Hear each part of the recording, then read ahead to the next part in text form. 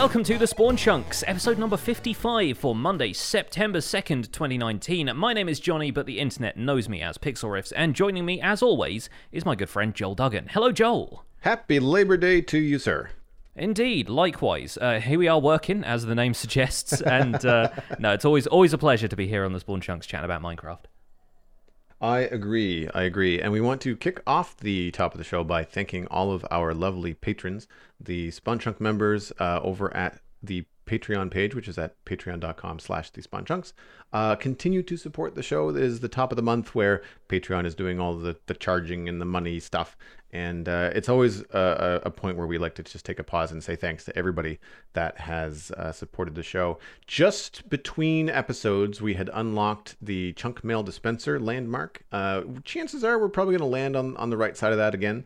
Currently, as we find during the month rollover when Patreon is processing all those charges, sometimes the display of how many patrons and where we are with our goals kind of displays funky for a couple of days.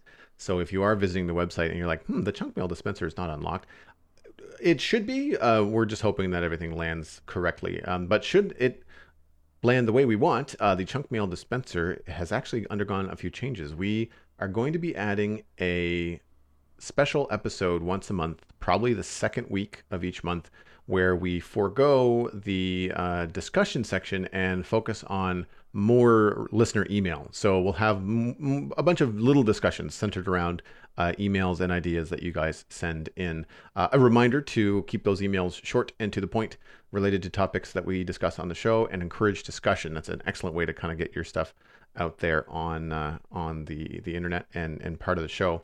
If you are a patron, then you get access to the pre-show, which is the Render Distance, where we just spend a little bit of time talking about the Dark Crystal Age of Resistance. So if you like to hear extended stuff like that, then check out patreon.com/thespawnchunks.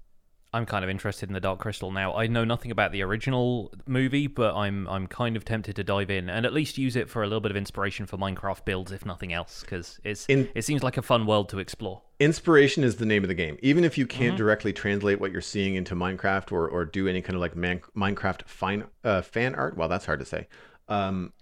It's just so imaginative that it will get your creative juices flowing 100%. Yeah. And seeing so many things like it's a lot of puppetry involved. It's kind of Jim Henson Productions. So everything there has been kind of hand-built by people, and that feels kind of similar in an arts and crafts way to building something in Minecraft to me. It's kind of getting in there and building something from scratch just from your imagination. Absolutely. So I feel like the two sort of go hand in hand, really. Yeah, and I mentioned this in the pre-show, and I'll mention it again here just because we did bring it up, and that it is probably a 10 to 12-year-old plus show, not for little kids. Like, it's pretty scary in places. Too spooky. Yeah, it's pretty spooky. Think like Nightmare Before Christmas kind of stuff. It can be a little bit irky. Mm-hmm. And speaking of people supporting a good cause, if you want to think of this show as a good cause, I spent my weekend raising money for charity. So we did a live stream on Saturday. Myself and my wife play Minecraft together for the first time. I mentioned this briefly at the end of last week's show, but if you guys missed that, we were raising money for the Estrella Foundation. And we're also donation matching for a separate charity of our own choice. And we spent a whole bunch of time on Saturday, like 6 hours, I think we were there for the live stream. In theory, we were playing Minecraft, but in reality, we got sidetracked doing a lot of other stuff because a lot of the donations and stuff at certain amounts, we were kind of rewarding people by, like, you know, either have us eat some kind of jelly beans with gross flavors, or we could draw something for people really fast. And I'm terrible at drawing, so that was really funny for people. And if anybody donated a certain amount, we would like swap accents because she's American and I'm British, so that was kind of fun and embarrassing in equal measure. But we ended up raising over $3,000, which was absolutely phenomenal. I want to thank anyone from the Spawn Chunks community who came out and supported that. We're really, really happy with it. We're definitely going to do it again, although probably not for a while because I am still exhausted from that. But maybe next time we might try and get stuff a little bit more in the game. We had people having like names put up on signs, and like they could choose something that we threw into lava and that kind of stuff. But we might try and get a few more sort of in-game things so that we can stay concentrated on the game itself. But overall, we had a lot of fun. The upshot of that is that when we reached our donation goal, which was $1,000, so we reached that very, very quickly, I promised that I would do an episode of the Minecraft Survival Guide in Bedrock Edition.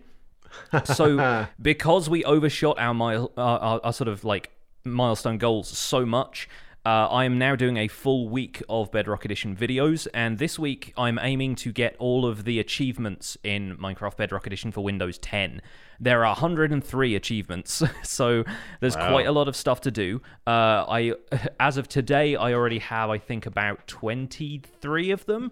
So I'm about quarter of the way there so far, and it's going to be a lot of fun. Some of the early stuff, of course, is like the early advancements in Java Edition, so it's just like make a crafting table, make a pickaxe, make a better pickaxe, get some iron, find diamonds, go to the nether, that kind of stuff. And then it sort of branches out in a different direction, and some of the achievements there are ones that Java players might be familiar with from before advancements, because they were all quite similar. And then there's some which are completely out there and maybe even just unique to Bedrock Edition in that they maybe couldn't be done in Java. There's a few different things going on, and it's weird playing in Bedrock Edition again. I'm going to be doing it for this week, and then I'm going straight back to the world and carrying on with what I was doing. What I was doing was I caved and started the ski village after saying I was going to put it off. But when my wife and I were practicing for this live stream, we set up like our own world, just a completely separate world, and we sort of explored for a little bit. She was getting used to the controls. I was kind of guiding her through like, well, this is how you craft stuff, and these are the tools you'll need, and this is how you block with a shield so we don't get killed over and over again, that kind of thing. And we settled in a mega taiga biome, and we started building a house that was kind of like a split A-frame, so like half of the slope ended up like a little bit lower than the other half of the slope, and it has this quite modern sort of look. And I went, I really want to build that in the survival guide world now, but it looks nothing like any of the houses that I've got in my medieval town. Would look really great as a ski lodge, though. And so I ended up just going out into the snow biome and just starting to build it anyway, because I want to like earmark that project for later, but also because it was the first time I'd really done a build that looked a little bit more modern. So I did a bit of modern building, did a nice interior for it as well. And that's what I've been doing up until this week. This week is going to be primarily dominated by Bedrock Edition, but it's going to be a lot of fun, and people seem to be pretty excited about it, considering that I normally just talk about Java and tell them that they can't do this in Bedrock. Something that's a little bit more Bedrock focused seems like it's going to be a bit of fun for a change. Nice. I'm curious, it hasn't been super long since you've gone back to the day one in Minecraft. It's been much longer for me, like 2.5 years. So playing with your wife and doing that day one stuff, like how did you feel with all the new changes that have happened in the game? Was it an easy start? Was it hard to do it while explaining things? You know, it really didn't affect things all that much, to be honest. I think the early game is relatively unchanged. We didn't even touch stuff like, well, we can make a smoker and a blast furnace to cook food faster. Like, that doesn't really occur to us at the time. And most of it, we started in a savanna and then we went into a desert. So we didn't really have a whole bunch of wood and stuff. We ended up taking over a desert temple to put, like, all the signs up with donating people's names and that kind of things. And the only thing that we really saw that was super different was that the desert village we found was a little bit different. But that's kind of it. Like, we didn't have such a bizarre experience. And for her, it must have been a little bit more crazy because like, she hasn't played Minecraft for like 5 years. We played together on Xbox a couple of times back in the day. Right. But she, the coral reefs, we went and found a coral reef in the last hour of the stream, and she absolutely loved that because she's grown up by the sea. She's from California, from the Monterey Bay area, so she loves ocean life and that kind of stuff. And I was like, look, there's a coral reef and dolphins and turtles, and she was just like, this is so cool. But yeah, I don't think it really felt all that different to having started Survival Guide in 1.13. I imagine if you took a massive break from Minecraft and then came back to it, it would be a bit more of a shock to the system. But for me, it just felt like business as usual, really. Right. Do you think you've created another monster in the household? No, I don't think she's not coming up to me saying, like, can we play again? Can we play again? I think we'll potentially revisit that at some point, and I'd like to go back to the the house that we built in the Mega Tiger and do a bit more stuff, just kind of offline casually. But I have so little time to do that in amongst doing all of the other video production stuff I do that, I doubt we'll find all that much time for it. And she's got other stuff she wants to do as well. So yeah, it's it's tough too when something becomes your part of your profession or your entire profession. Like, do you want to do more of that when you're spending quality time with loved ones, or do you want to do something else? I mean, at the same time, like if you can rope it in where time that would be work time for you and usually away from family, if you could bring family in on that more often, then that's a win. Yeah. Right. But then it's like, well, how do you fold that into something that's going to be usable for work? But using that as a charity thing it sounds like it was obviously a very successful venture and probably a lot of fun too. Yeah, it was great. And it's one of those things that whenever she pops into my stream, when she just kind of like pokes her head in on the webcam or whatever, like everyone will always ask, does your wife play Minecraft? Like, what does she think about what you do? And it was kind of a nice thing to kind of put that into action and be like, well, she doesn't play Minecraft, but let's see what happens when she does. And what happened was mostly us running around a desert and eating really foul-tasting jelly beans. And you guys have done other co-streams before too, right? Like you've done Stardew Valley. We streamed Stardew Valley before, but that's a little bit more like easygoing and slow-paced, and like it's not like you have to build a house in the first 20 minutes, otherwise stuff comes and kills you. Yeah, so, there was a little bit more action required in and that Minecraft. has a fly in the wall kind of podcast vibe where it's almost like people are just there to kind of hang out and watch you guys banter and play Stardew Valley, like as opposed to like they're not there for the tasks in the game. They're there, which is usually I find people are split. They're there for streaming personalities, but they're also there to see stuff in Minecraft. Whereas I find like when I watch Stardew Valley, while I am paying attention to what's going on in the game, I'm usually more in tune with the banter. Like, is it your brother-in-law that you play with? Yeah. My brother-in-law Rob. Yeah. So when you and Rob get on stream and do some Stardew Valley, like, I mean, I sort of know what's going on in Stardew Valley, but you guys are so far ahead from the early stages that I'm kind of lost. So I'm more listening to just you and Rob banter back and forth, which I find very funny, right? So that's really cool. Any plans for more charity streams in the future? In the future at some point. I don't know exactly when. We'll probably keep it like a at least every 3 months, 6 months, year kind of thing, maybe, because I think it's just, we don't want to take advantage of people's generosity too much. And also it took a lot of organization behind the scenes just to like get everything together and make it happen. We also want to look into some different charity services for like stream integration, because we use Just Giving, which was a great website, and it had like a set of donation alerts that you could integrate into your Twitch stream through browser sources, the same way you do with Streamlabs and OBS, but they didn't have really a lot of customization behind the scenes. There wasn't a huge amount you could do. Some of them you couldn't even change the fonts, and it was very frustrating when they gave you about 3 different fonts to work with, and none of them really matched the stuff that I already had set up on my streams. So yeah, we might look into using other services, maybe different charities that might be signed up with different like smaller but more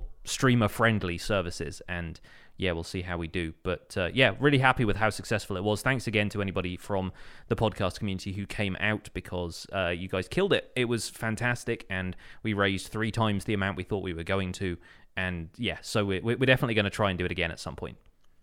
Awesome. How about you? What have you been up to in Minecraft this week? So I did a combination of stuff. I really enjoyed doing the redstone for the flying machines last week on stream. And then I wanted to continue on with the farm, and I kind of had to do some stream prep. Like I have more stuff I want to do, but I knew that there were some things that were just really complicated with the collection system, dealing with all of the drops that come from the Fortress Farm by Nembon. And having seen it being made on his video, but then also watching Iskall85 do it on Hermitcraft this season, I was like, I don't know if I really want to tackle this live on stream, because I need to adjust it. Like I need to make some changes. I wanted to do some other stuff with it. I also set some arbitrary restrictions in that I'm trying to contain the farm within the frame of the crossroads. So those big those nether brick pillars that go straight down into the lava, they kind of create this little cross, this little square section.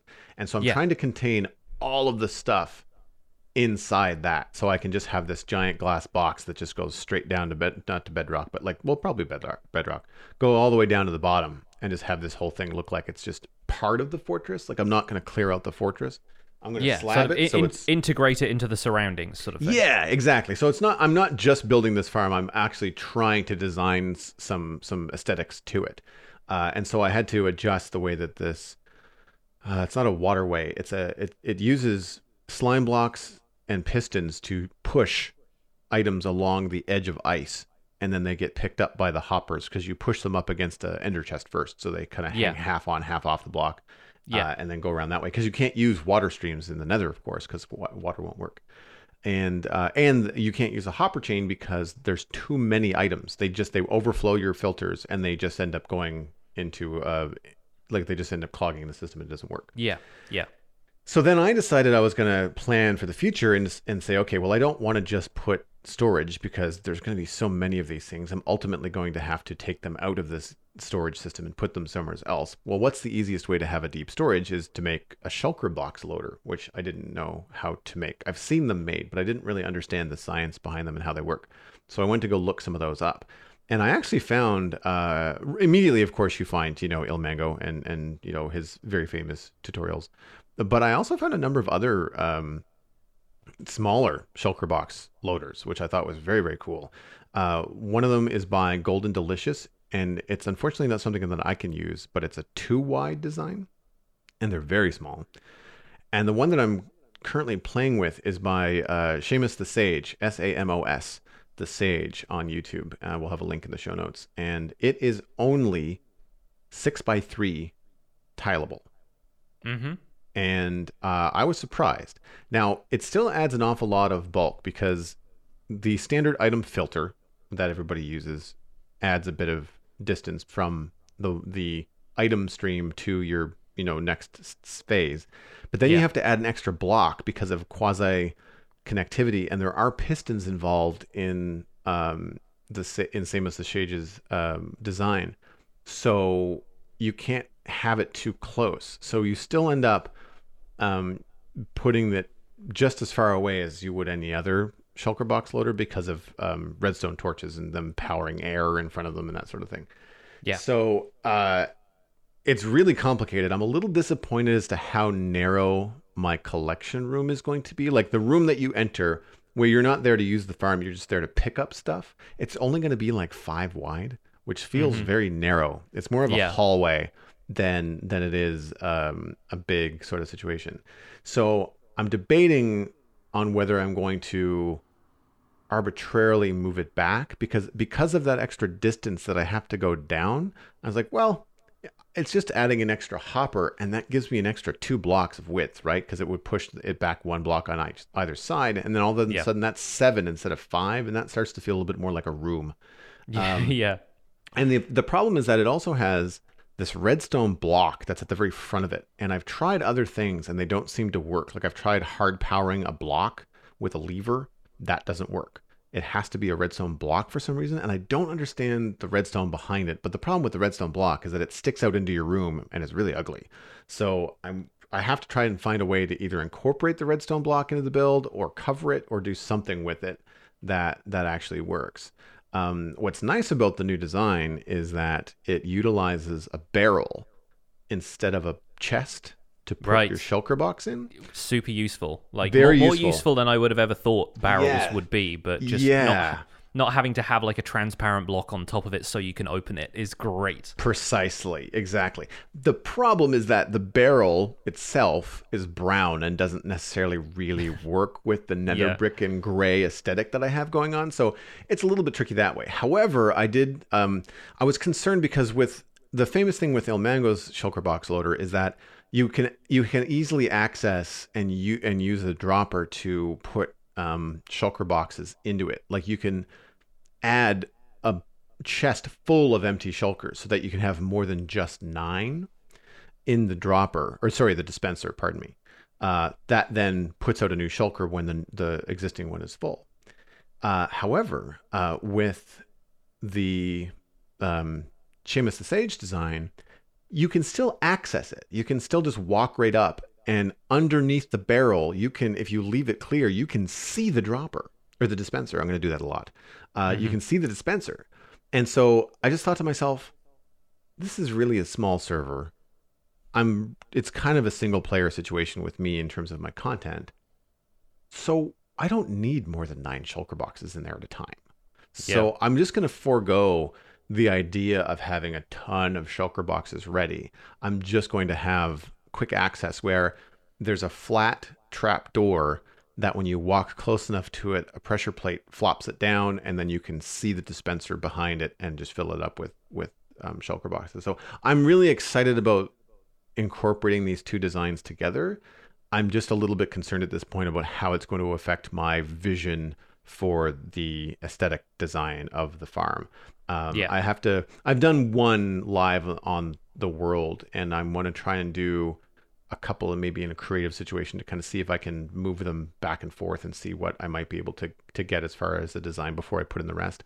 The other thing is that I'm not going to be storing everything, is because I was reminded that you can't filter out smeltable items, which is annoying, because I wanted to, just for the pure sake of completionism, I wanted to filter out the golden swords and smelt them into nuggets. I know it's not needed, and I would just, if losing them is not really a giant thing, but I would love to be able to do it, and you can't, because they're not the only non-stackable. The other non-stackable is the stone sword from the wither skeletons. Why stone swords go into smelters when they can't be smelted, I don't know. It's hopper input. Hopper input will put anything in a furnace input, even if you couldn't shift click it in or place it in there yourself as a player. And I've been through the same thing. I've had the same thing happen with a bunch of stuff. Like I was doing the same thing with my gold farm. Now that I've got that set up, I have a bunch of blast furnaces smelting all the gold swords, and I was getting a problem where, because I had 2 hoppers inputting into the same hopper that was supposed to filter out the rotten flesh, if it put 2 rotten flesh in there at a time, one of them would continue down the chain and it would end up in my blast furnaces, even though you can't smelt rotten flesh into anything. And it was because like the hoppers were inputting it, and the hoppers don't care. They don't discriminate between like whether something can be smelted or can't. If you were putting it in there manually, you wouldn't be able to do it, but yeah, the hoppers just do it automatically. Right. So now I'm trying to figure out, like, I've kind of bit the bullet and said, all right, fine. Stone swords and swords will just go in a single non-stackable item filter. They will just get thrown in the trash. That's fine. Whatever. I'm going to make a spectacle out of it. I might have like it go into a big vat of lava that you can actually see them being spit out into. Just out of spite. You're just like, curse you, go into the lava. Yeah, be exactly. burned. Yeah, and then I'm going to do the same thing with the rotten flesh, because I have other rotten flesh sources on the server. I don't need yet another. You're like, I don't need this much. Exactly. I'm gonna have it on hand, but I'm also gonna have it go, like, it's not gonna be shulker boxes. It's just gonna be standard storage, and anything beyond like 2 chests, I'm just gonna, like, the overflow is just gonna go straight into the drink as well.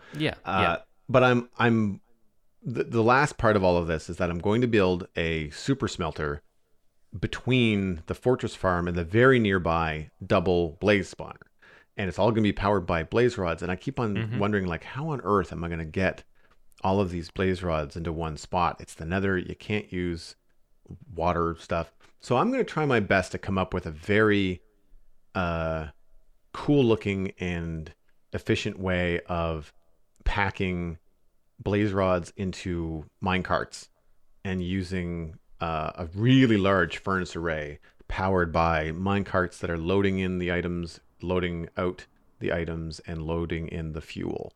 And I think what I want to do, instead of a shulker box loader for the blaze rods, they're going to be going straight into a minecart chest.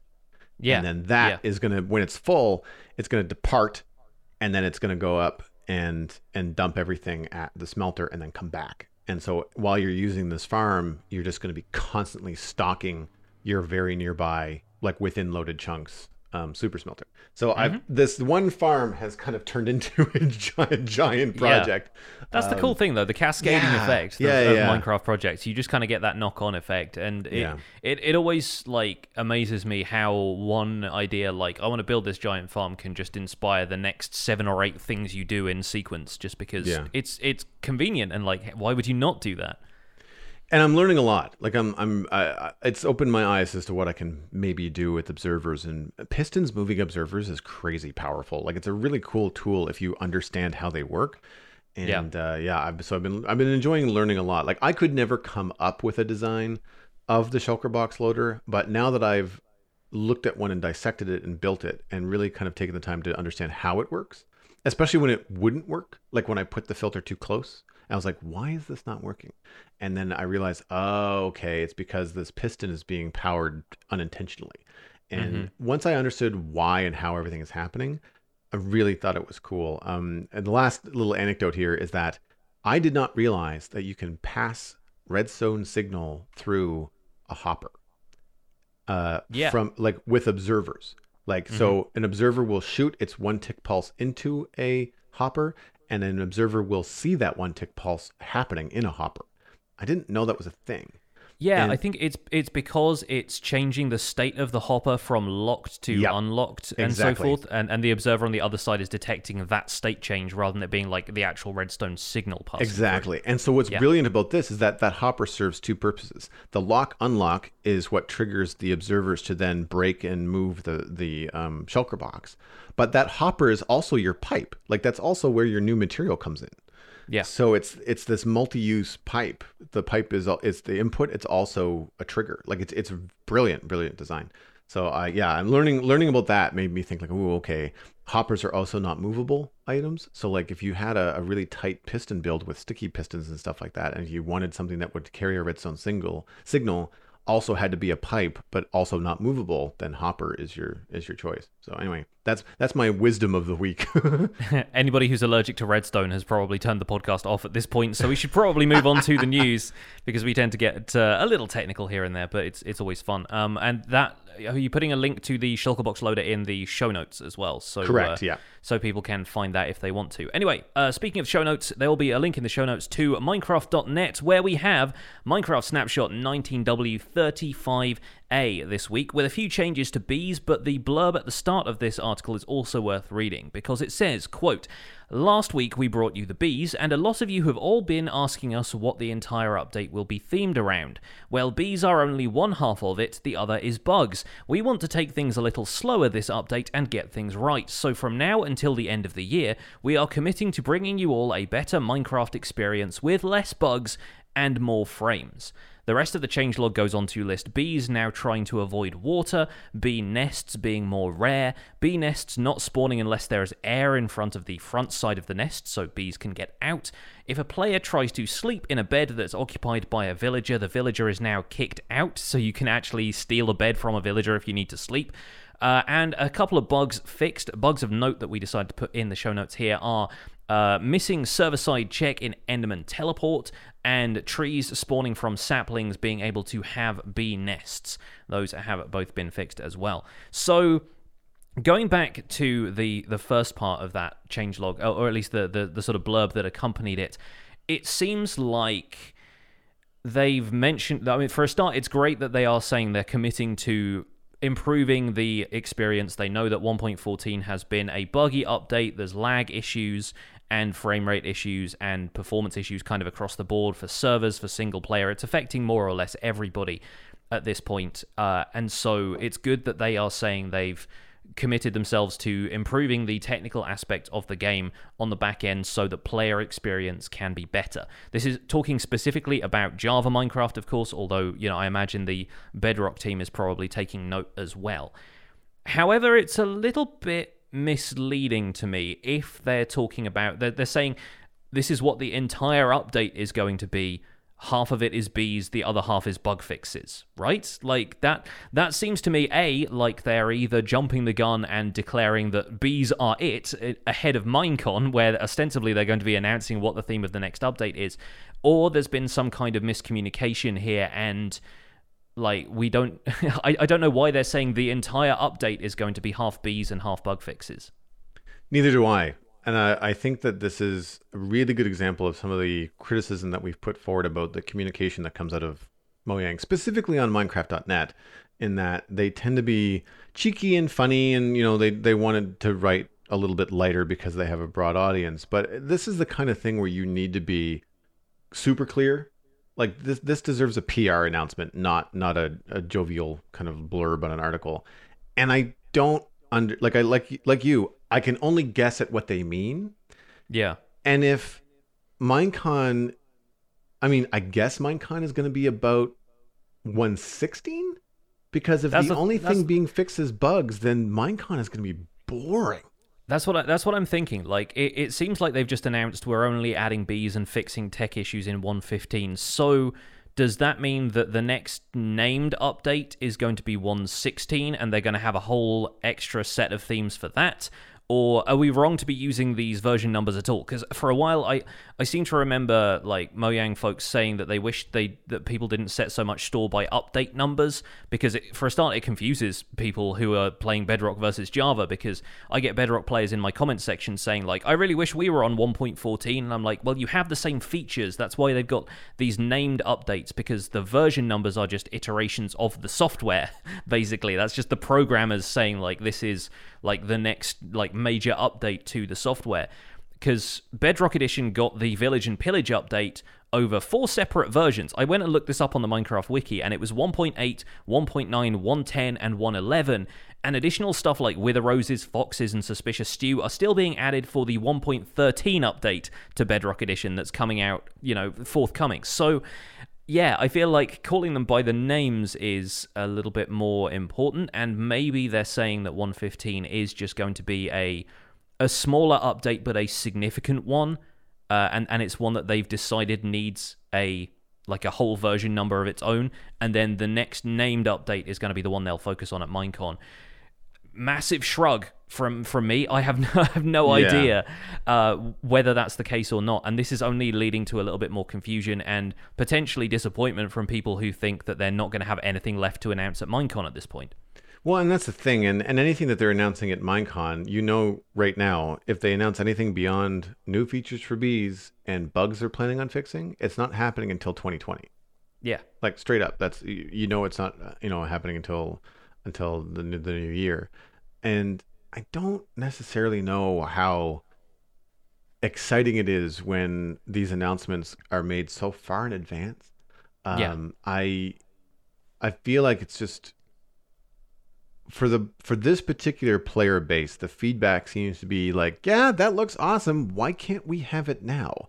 Like, if you've got this stuff sorted out, or if you're working on it, then why isn't it coming to us sooner? Whether that's coming to us sooner in snapshots or whatever. And I feel like I don't know whether Mojang is doing the Minecon live thing because a lot of other video game developers are doing these, announcement things. These they have like a conference or an expo kind of thing. Yeah, an event, an announcement event that they have to do to drive up, information for the game, or education and what's what I'm looking for.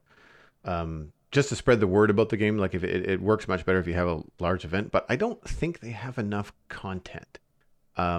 From my previous experience with Minecon, with the new experience looking forward to Minecon Live, I'm just looking at this like, I don't necessarily see what's going to be happening here. Now, to not dwell on the negative stuff and the confusion of the puns on bees and bugs and what the 115 is really going to be about, I feel like if you're looking at it for a bug fix, I wonder if they're not just talking about things like bugs where things are currently wrong with the game, but perhaps behavior and features of the game that do not work as intended and have not been addressed because so much has always been focused on new content, like new trading with villagers and the aquatic update with dolphins and turtles and like all this kind of stuff, overshadowing the fact that minecarts don't really work the best, so I'm wondering if part of these bug updates, and this is purely speculation to try and put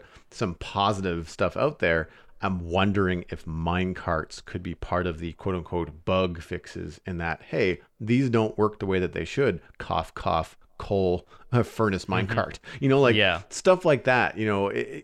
Bug fixes might be involving, updating some features and changing some things that don't currently work the way that they should. Not that they're broken, but that they're below expected, functionality.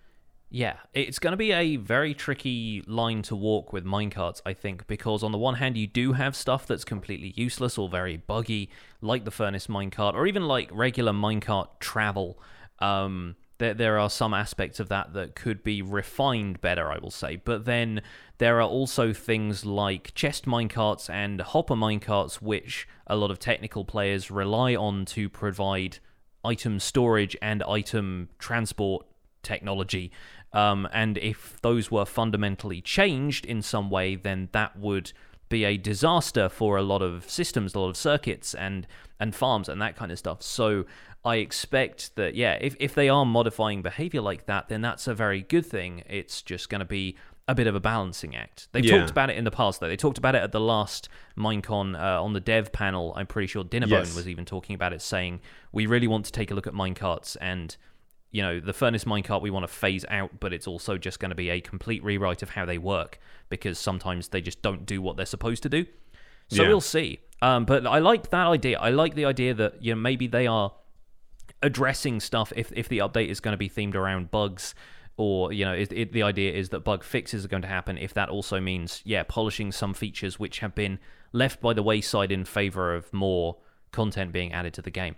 As far as the rest of this changelog goes with additional changes to bees, I don't think there's anything here that we really need to dwell on as far as like bees trying to avoid water. I mean, it's all like refinements to bee behavior and stuff like that, making them a little bit more like bees in the real world, which is great. Still no news on if the wax block or the crystallized honey that we discussed last week are going to have any kind of place in the game, or if they're just placeholders there to not be used, like a few other things that are still in the Minecraft code, like giants and illusioners and things like that aren't used.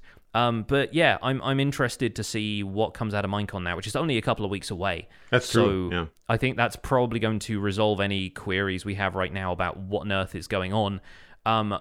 Failing that, it could just be a big update and kind of feature reveal of more stuff about Minecraft Dungeons and more stuff about Minecraft Earth, and if they have any other experiences planned. But if it was just that, if it was news about the other aspects of the Minecraft brand and not about the core game, other than, yes, we're doing bees and yes, we're fixing things, it might be a little disappointing. So we'll see how that turns out, I guess. Mm-hmm. The one bug that I want to mention, which sounds like a negative, is that trees spawned from saplings could have bees' nests, and that's going to be fixed in the future. That fixes a problem with redstone tree farms. That means that the tree farms that you may have built in the biomes where trees could have beehives or bees' nests, they won't, and that's good. It's a good thing. Mm-hmm. It means they're going to be a little bit more rare and harder to get, which makes them, we'll say, a cooler block in that way. But it also means it's not going to be interruptive for some of the technical builds, which I think is good. Yeah, definitely. They also fixed banners not waving in the wind, which is something I'd completely forgot about happening. But banners are supposed to wave in the wind, and there's a certain point at which when the world passes a certain age, banners don't wave anymore because, I don't know, it just like it overflows an integer somewhere in the code and banners just kind of stay still after that point. That seems to have been fixed in this changelog as well, which is something I've just noticed. So, and does that differentiate between banners inside and banners outside? I don't think it does, because there is no wind in Minecraft, really. So, so I think they are all just supposed to move. I don't know if potentially that could change if it's something else. I'm not sure. Yeah. But, there's some pros and cons to that one, I think. They tend to... when banners were introduced and I saw them like waving a lot more because they were a brand new kind of thing, they did tend to clip through stuff. Yeah. The model of the banner would just kind of like wave backwards through the block that it was attached to, which doesn't look all that great, but... Yeah, I don't know. Maybe, again, something else that they can continue to refine if they're planning on, polishing a few things. Mm-hmm. Well, moving on into chunk mail. This message this week is from Watty.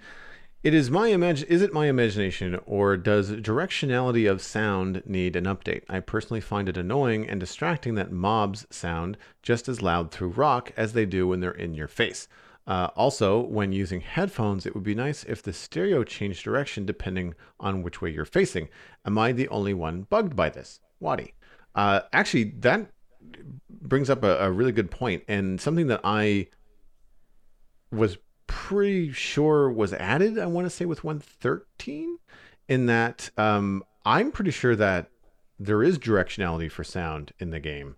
Because I notice it specifically when I'm playing, and I notice it with chests where, depending on which way my character is facing, and it's very subtle, the opening of a chest will come either entirely out of the right earphone or entirely out of the left earphone, depending on it. So I find that it's in the game, and I find it overly sensitive, not underly so. Waddy did not specify what version of the game he's playing, but I'm going to go ahead and assume Java 1.14. So it should be there. I'm just wondering if perhaps you have a setting that's not on, or you're just not in the right situation, because it's not something that's obvious everywhere. I don't notice it when I'm chopping down a tree, because I'm usually looking at the thing I'm chopping. You can't kind of like side eye chop a tree, although that would be very funny. Like you can't kind of like hack at something sideways while you talk to a friend. Like you kind of have to face the thing. And so it all tends to happen directly in front of me. And the other time where I would really want directional sound is ghasts in the nether, which they don't do.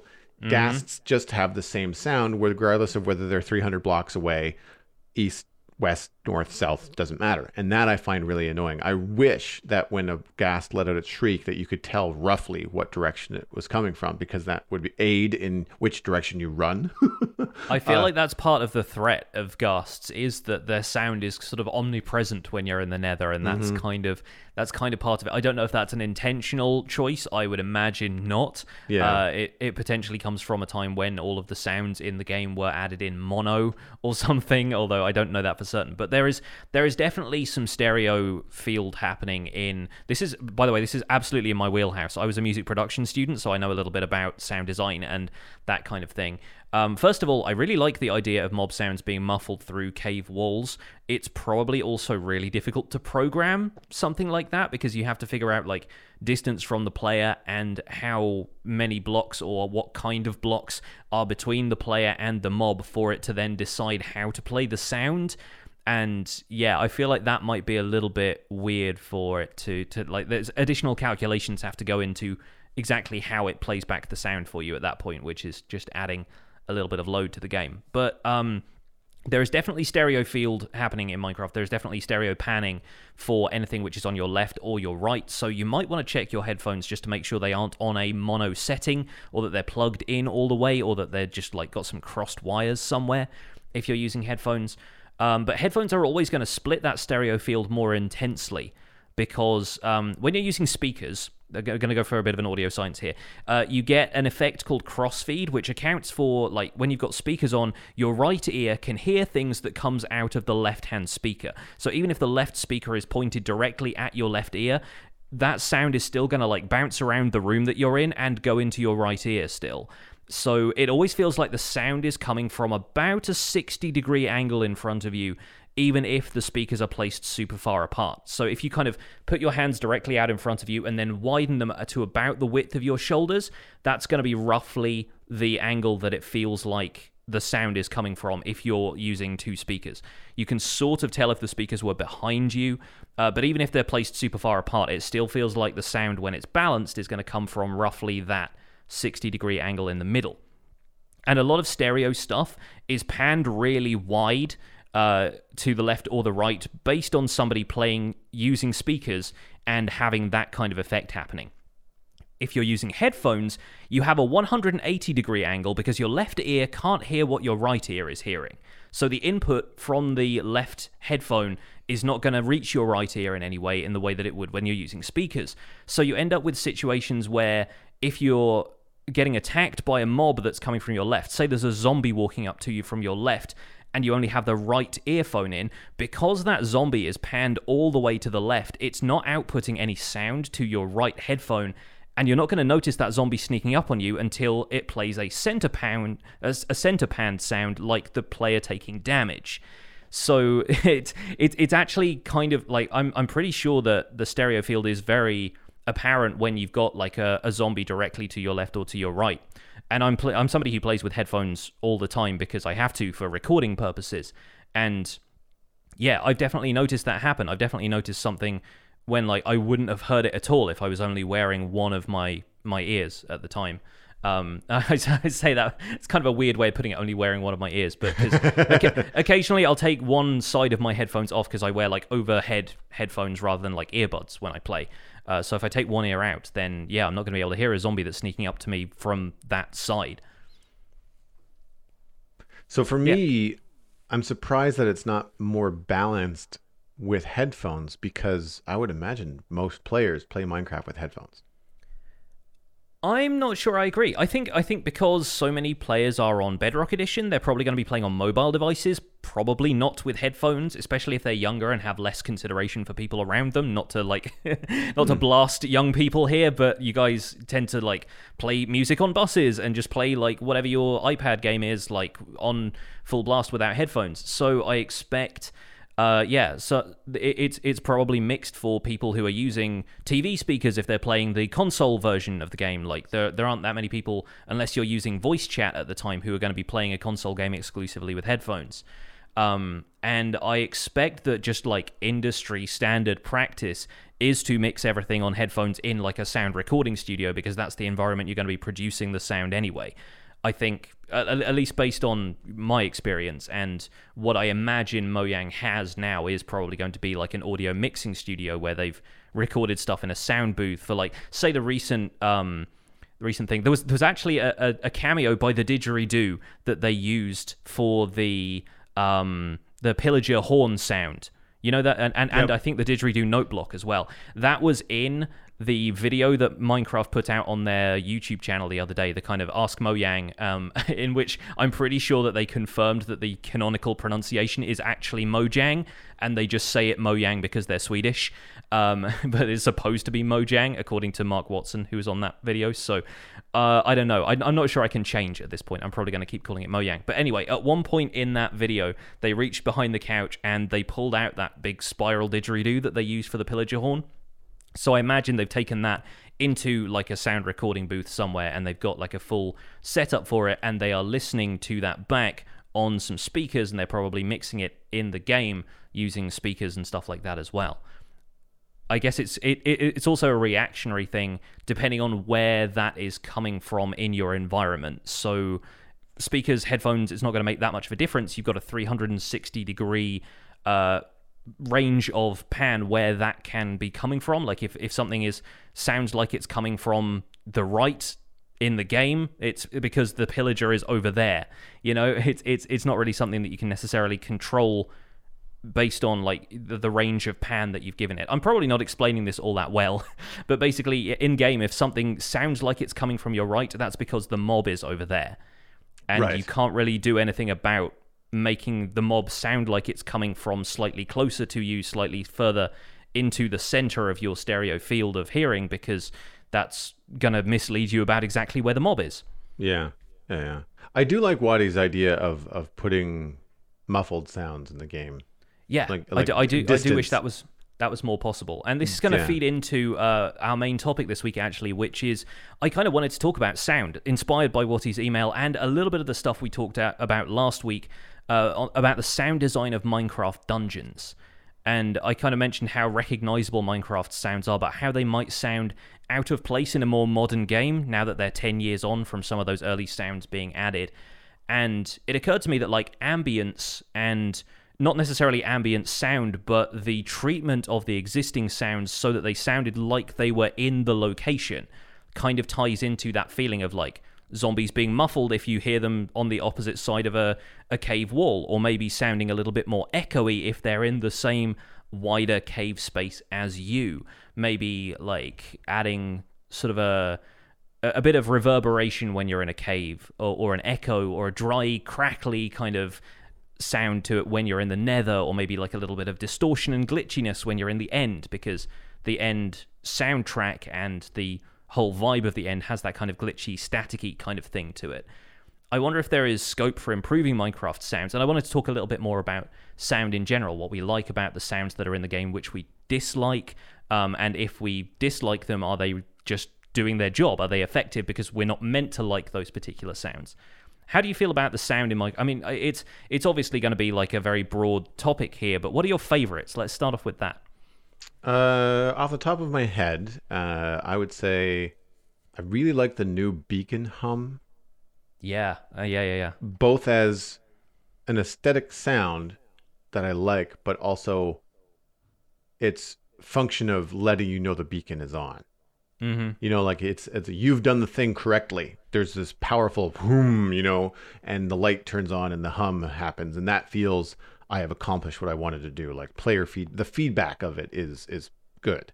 And that was only added recently as well, Yeah, wasn't it? It no, was added that's as recently as 113, I think. 113 or 114, I think. 113? Yeah. Might have been 113. I also like the 8-bit note block chime. That's really new. That was a 114 snapshot, I think.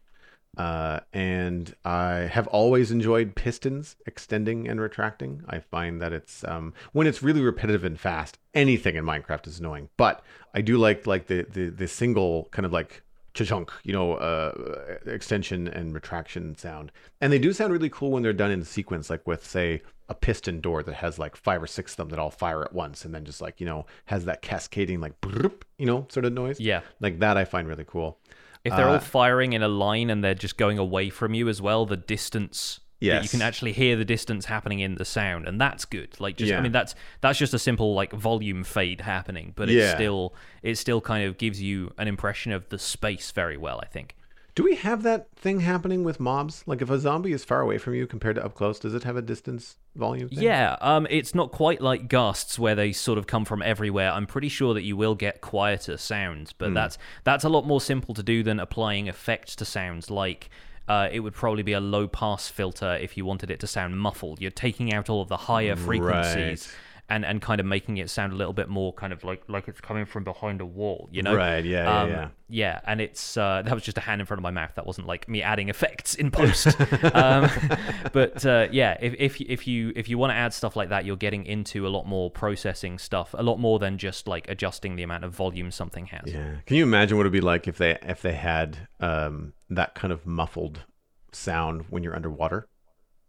And it kind of does that with like the sound effects that happen when you go underwater. You sort of get that cloth-eary kind of like like that really low bassy rumble, but it doesn't do anything to affect the mob sounds. Yeah. If anything, the mobs that you tend to hear, they probably have some sound design done so they sound like they're underwater, but it's not necessarily affecting the range of frequencies of that sound effect. And when you mine stuff underwater, it still has the same noises, right? Like it's sand, it still makes the same kind of like sglitch.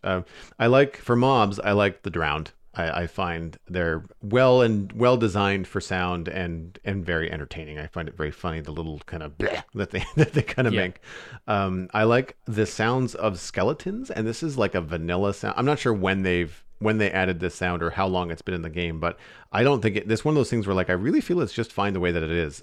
When they jump from something too high, when they get hit or when they die, it does sound like a bag of bones crumpling to the floor. Like I like the cartoon. It sounds like a 1930s xylophone sound for bones. You know, like it sounds like a bone xylophone when skeletons move around. I find that really, really good. And I think really one of the best mob sounds is the phantoms. I mean, their pathing and stuff aside, they sound wicked. Like I really like the sound design of the phantoms. How about you? Like, what are your favorites? I like the drowned as well, and by extension, I kind of like shulkers. The shulker noise always makes me laugh. That kind of like blah blah blah. It's kind of like like a child just making some goofy noises and sticking its tongue out, and they sort of sound like weird like parrots to me, and that always kind of makes me laugh. The kind of squawk noise they make.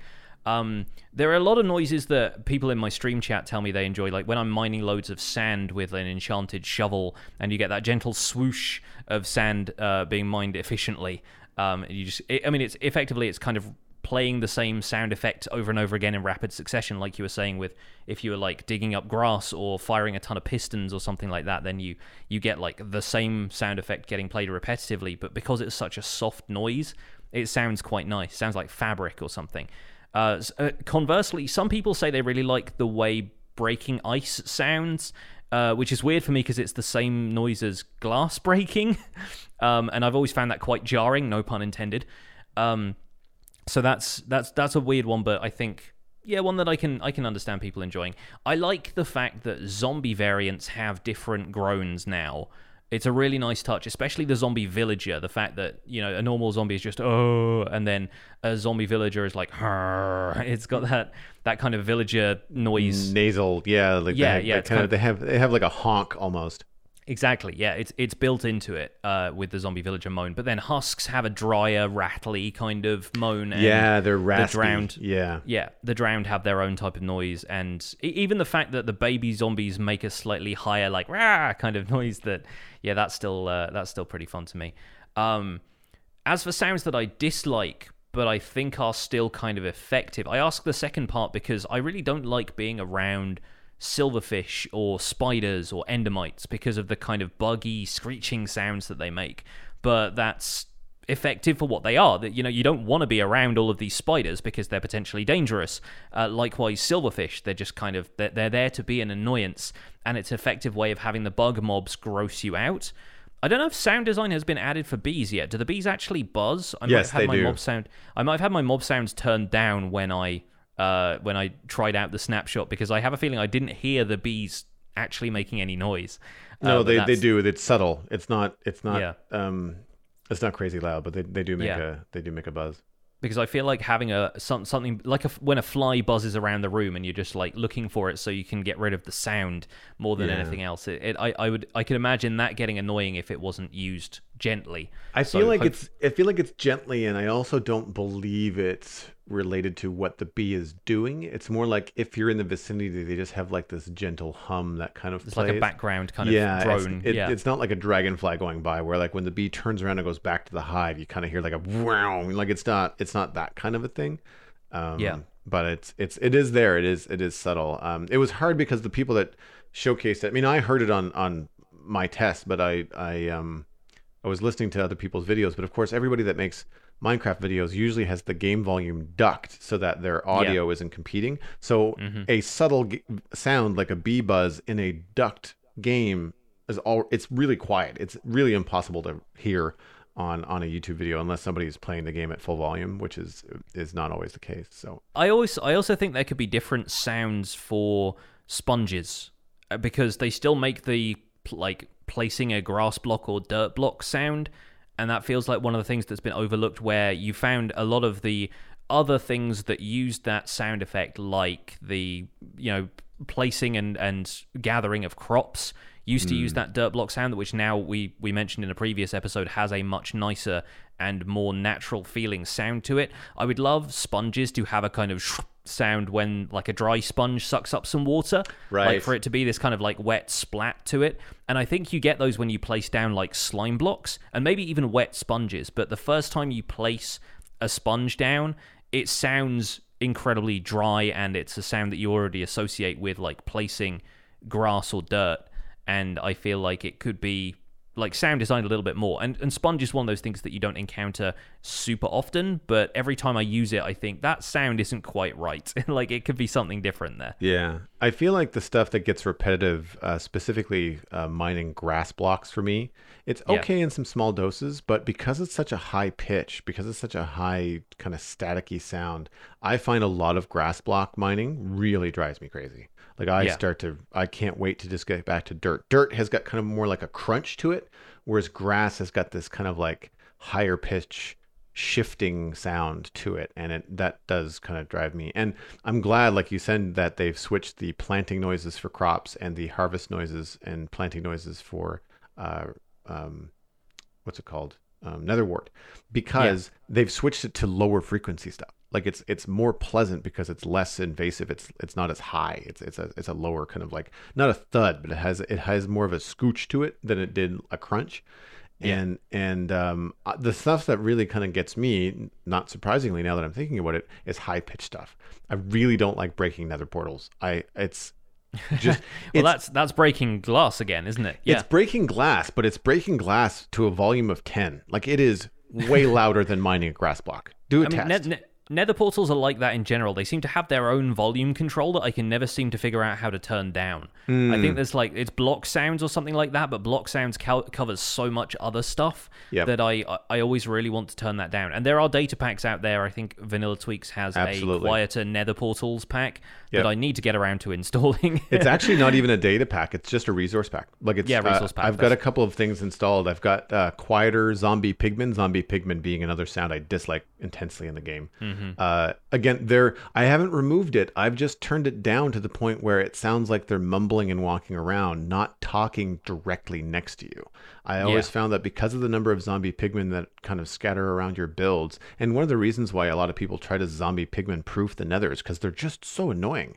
They're just everywhere. They're ubiquitous. Yeah, so for two reasons. One, they annoy me, and two, for video production, it's a lot easier not to have all the mob sounds down. So zombie pigmen, I've turned their ambience down in a resource pack. However, I have left the angry noise up because you kind of want that as like an alarm, like, oh crap, I've touched one and now they're all mad. I need to know that.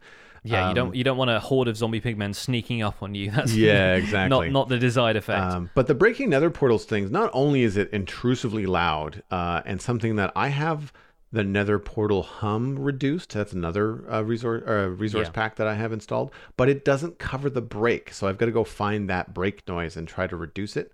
But the problem is that I find breaking a nether portal with the glass noise is just not... I guess I'm going to be picky. It's not RP enough for me. Like it sounds silly. Like the portal has this outworldly, weird kind of hum to it. When you go through it, you go all wobbly. But when you turn it off, it sounds like break glass. Like that kind of shatters. Yeah, like it doesn't really make any sense. I kind of want it to make something more unique. Also, I could also deal with it being a lot less loud. I think that turning it off should be quieter than turning it on. These are all, of course, subjective, opinions, but that to me is one of those things that really stands out. I wonder if it's kind of a placeholder thing because the Nether portal itself, as a block, is kind of similar to, say, some glass panes in terms of like the width of it and the way the game handles its position. And I feel like maybe that was just a leftover placeholder sound effect for like, maybe we'll add something to this later, but for now, because it's effectively the same as glass panes, then it's, use the glass pane sound effect. And then it sort of never got... It became so much a part of the game, everyone was used to it at that point, they never thought to change it. But I feel like that's definitely something that, one of those sound effects that feels like a placeholder that could potentially do with updating. Even if it was like a powering down sound, like the way a beacon goes when you turn it off, like there's the Millennium Falcon's hyperdrive powering down or whatever, it can, dear, it can just be like that, and that makes a little bit more sense to me, like you said, than just having a window smash. Yeah, exactly. And also, I mean, maybe we can convince Mojang that it's a bug. Maybe we can if they're so keen on fixing them in this next update. Exactly. We'll the other things that I feel, not necessarily that I dislike, but I feel like they're a little bit on the lackluster side, is that the Ender Pearl landing sound, it feels kind of lackluster for as cool as an Ender Pearl is, and for the I guess teleport noise that you get when you eat a chorus fruit. And what you hear when Endermen teleport around, all you hear is the crunch of hitting the block. You get the hit noise, right? It's because you take damage from using them. It's not even the Ender Pearl that's making the noise. It's your player taking damage that makes the noise. Right. So, but I feel like if they had something layered on top of that, it could be because the Ender Pearl doesn't make any noise at all. Yeah. And so I'd rather it have something else. I mean, having it still maybe clue into you that you've been hit or that you're taking damage, but have it be something a little bit more spacey, I think would be kind of cool. And while we're talking about Enderman, angry Enderman, I get it. Oh. I get that it's supposed to be just irritating and annoying, but it sort of feels to me at this point that it's just, the original sound designer trolling us. Like it really it really is not a pleasant noise, and you want to end it as soon as possible. But my real complaint about it is that in my mind, it is a bug. It's too loud. I have been on stream. You can't turn it down, can you? No, I've taken mob sounds down to 1%, and still had to like rush to turn my game sound down with dealing with angry Enderman because I had my volume up and I was playing the game at a fun volume, like I'm streaming and I'm having a good time. And then these Endermen came in and I'm just like, I'm kind of squinting because it's too loud. And when Yeah. Endermen are at 1% and it's too loud, something's broken. And I Yeah. feel like the game volume balance needs to happen a little bit more. Like was it you? I feel like we've talked about this before with ambient mobs with like sheep and cow and stuff like that. Cow, really, plural, cattle.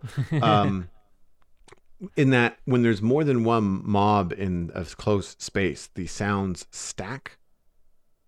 I know they all play Yeah. at different times, but they It came up in the past because there was a bug where it was preventing some sounds from playing because like when you were flying over a Right. farm with a light tray you couldn't hear your wings anymore because Right. there were just too many other sounds being played at the same time and it was running out of space to play something new. Right. That's what it was. So it wasn't that the sheep were louder. You're just noticing it because there's so many.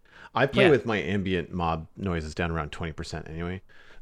Just because walking through my sheep farm would be unbearable otherwise. Yeah, and they've changed the way the game handles sounds recently to allow for more layering and stuff, and so that it doesn't run out of room to play the elytra wave, like the kind of the wing sounds. Is there anything that you feel like the sounds are kind of missing, and is there either is there scope for like redoing and improving sounds, or do you think that there's just like some other stuff that needs to be added that doesn't already have a sound effect? We were talking about beacons not having sound. I did look it up. Beacons didn't have sound before 1.13.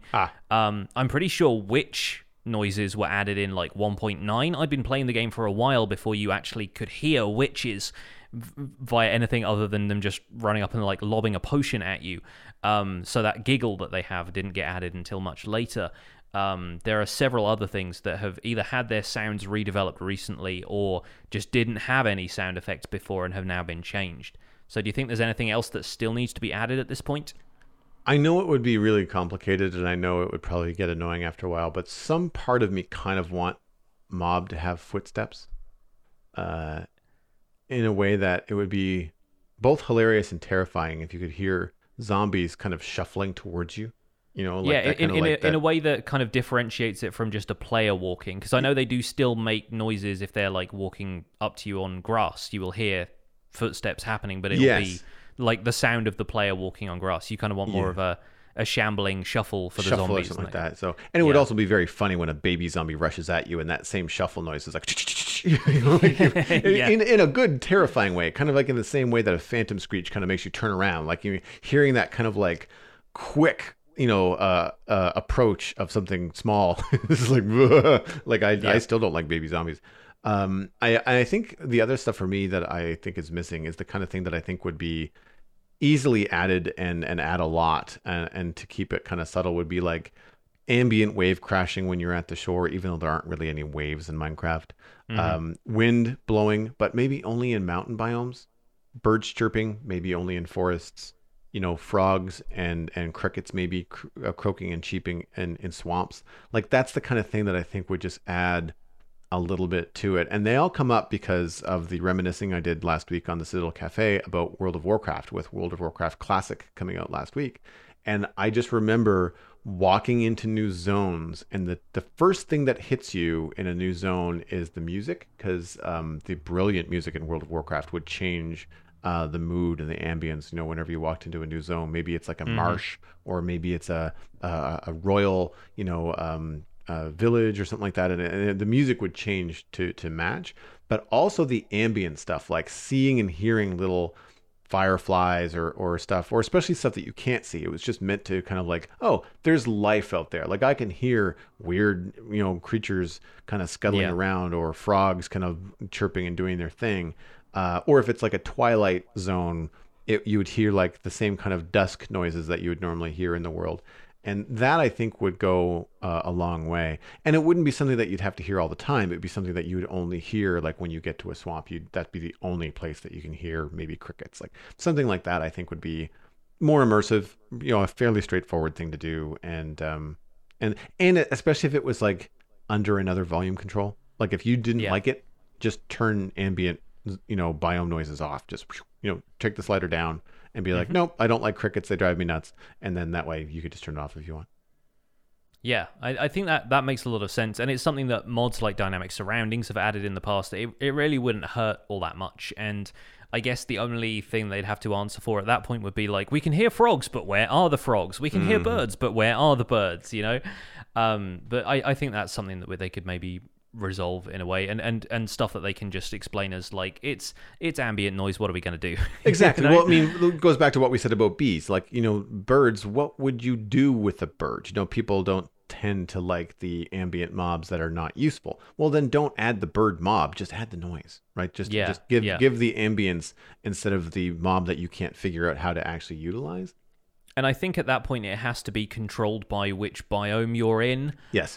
Because like if you imagine having, you've got water flowing sound now whenever you're by flowing water. If you just place a water source, then that's gonna not really make any kind of noise if it's just sat there by itself. But then if you made sure that like players could hear the ocean waves anytime they were near water, then of course you place a water source in your farmland and you're going to hear the ocean, and you think, wait, no, that's not how that should work. So it would have to be biome specific. You'd have like either the ocean or a beach or something would get like wave noises, and a forest, if you walked into a forest biome, could start to activate that forest ambience. And I expect that could be done. Whether or not it's something that they plan on doing in future, remains to be seen, I guess. But if they are open to adding mobs that feel a little bit more ambient in nature, like bees, then maybe they could be convinced to go down that path. I don't know. Mm-hmm. Last thing that I feel like asking as part of this, any favorites from the Minecraft soundtrack? Any piece of music that you find especially good? Because I've got a couple of favorites, but I wanted to know about you. I have a couple of favorites, but I don't know what they're called. Somewhere like Right. track number 4, maybe, from the first one. I find the second one really weird. I don't necessarily like the second soundtrack very much because a lot of it tends to be more just like ambient noise as opposed to an actual song. Yeah, a lot of Minecraft Volume Beta is the music from the Nether and the music from Creative Mode right. as well. So Minecraft Volume Alpha is the stuff that you tend to hear if you're playing Survival, if you're in the overworld, that kind of stuff. Well, if you're playing Survival, you hear the same track over and over again. There might be two. You do. It's kind of silly that there's an entire soundtrack, and as a game, in the game, you only hear the one or two tracks. I feel like that's why I used to like the Nether soundtrack more, because it just felt more varied when you went to the Nether compared to... I think there are 4 songs that play. I think there's one that plays at dawn, one that plays at midday, one that plays at dusk, and then another that plays at midnight. And I think those repeat on a cycle, basically. I have not played with the music on in a very long time because I edit. Edit the game, so it makes it so much easier to do when you don't have a soundtrack going in the background. My personal favorite is, I think it's actually from Minecraft Volume Beta, and it's called Haunt Muskie. And there's actually an anagram of Hatsune Miku after the sort of virtual reality singer. And it's kind of a really neat one. It's got more of a song-like structure. It feels a little bit melancholy at first, but then it's got a section that really gets going later. And there's a couple of songs. I think Alpha from Minecraft Volume Beta has more of like a we're going on an adventure kind of feel, and I think that's the one that plays over the end credits when the end poem is scrolling past. And yeah, I think that one's pretty cool. Whenever that comes on my streams, because I play with the Minecraft soundtrack on a desktop media player in the background, that always comes on. I always think, oh right, this feels like time to like go out and explore. And I feel like there's not enough tracks on the soundtrack that are really like that. I would kind of like there to be more hopeful sounding stuff, because a lot of the Minecraft soundtrack comes across as ambient and melancholy. If anything, it almost emphasizes how alone you are in the world, which A, doesn't make sense if you're playing on a multiplayer server, but also, I feel like as a single-player experience, while the music is fantastic and feels perfect for Minecraft as an experience, like it's so different to having like energetic dance music playing while you're playing this kind of like fairly lonely, blocky game. I do kind of wish there was something a little bit more upbeat and some more stuff like... like Cat, the music disc Cat, when you play that's always really upbeat and chiptuney and jolly, and that feels a lot more listenable to me as far as like just getting me upbeat goes, I think. And yeah, I would love to hear what people think about the sounds in Minecraft. Send us an email with the email address that Joel will have for you in just a second. But that is going to be it for this episode of The Spawn Chunks. Thank you so much for listening. You can find more information about the show and links to some of the stuff we've talked about today at thespawnchunks.com. The music for the show is composed by me, and The Spawn Chunks is proud to be a listener-supported podcast. If you get some value out of the show, why not consider putting some value back in? You can visit patreon.com/thespawnchunks to join the community, where pledging at any level will get you an invite to our patrons-only Discord chat and get us closer to our next goal, where the Spawn Chunks will be recorded live in the Discord and people will be able to listen in. We're currently at 115 patrons. As Joel said at the top of the show, sometimes Patreon takes a while to process those, so if the complete number doesn't show up, then that's probably why. But we checked that a couple of days ago, and everything seemed to be on the level. Special thanks this week to our content engineers, Cameron Sigelski, JD Williamson, Llamas, and Yitz for supporting this episode. Spreading the word about the show is super easy. Just share it with your friends. It's the best way to support the podcast. You can find us at The Spawn Chunks on Twitter and Instagram, but personal recommendations are by far the best way to do it. Poke a friend in the arm. Not too hard, but hard enough, and say you should listen to the show. Do it now. You can email the show at thespawnchunks@gmail.com. You can find The Spawn Chunks on iTunes, Android, Stitcher, Spotify, and YouTube. And you can also review us on the iTunes platform and actually on Spotify as well. So if you have a thumbs up or a like or a 5-star review that you want to leave, please do so. It really helps us get into the ear holes of potential new listeners. The RSS feed is linked on thespawnchunks.com, and the patron-only RSS feed is on the Patreon page. That's the place where you can listen to the render distance, the extended version of the podcast. My name is Johnny, but online I go by Pixel Riffs, and you can find most of what I do at youtube.com/pixelriffs, where this week the Minecraft Survival Guide is tackling all the achievements in Minecraft Bedrock Edition. I also stream 3 days a week on Twitch, doing behind-the-scenes work for the Survival Guide series, and I'm the voice of the unofficial Hermitcraft recap, which you can find through a quick YouTube search. Aside from that, I'm at Pixel Riffs on both Twitter and Instagram. Joel, where can people find you online? Everything that I'm doing online, including my illustration and design portfolio, is at joelduggan.com. You can tune into the Citadel Cafe podcast every Wednesday, where I talk about sci-fi and geeky entertainment with my friends. Or you can find me on Twitch, Twitter, Instagram, YouTube. I'm all just Joel Duggan. I'm super easy to find. I'm going to point you towards Twitch, as always, where I'm going to be increasing my streaming during the month of September. Thanks for visiting the Spawn Chunks. The world outside is infinite, and the hills are alive with the sound of zombies.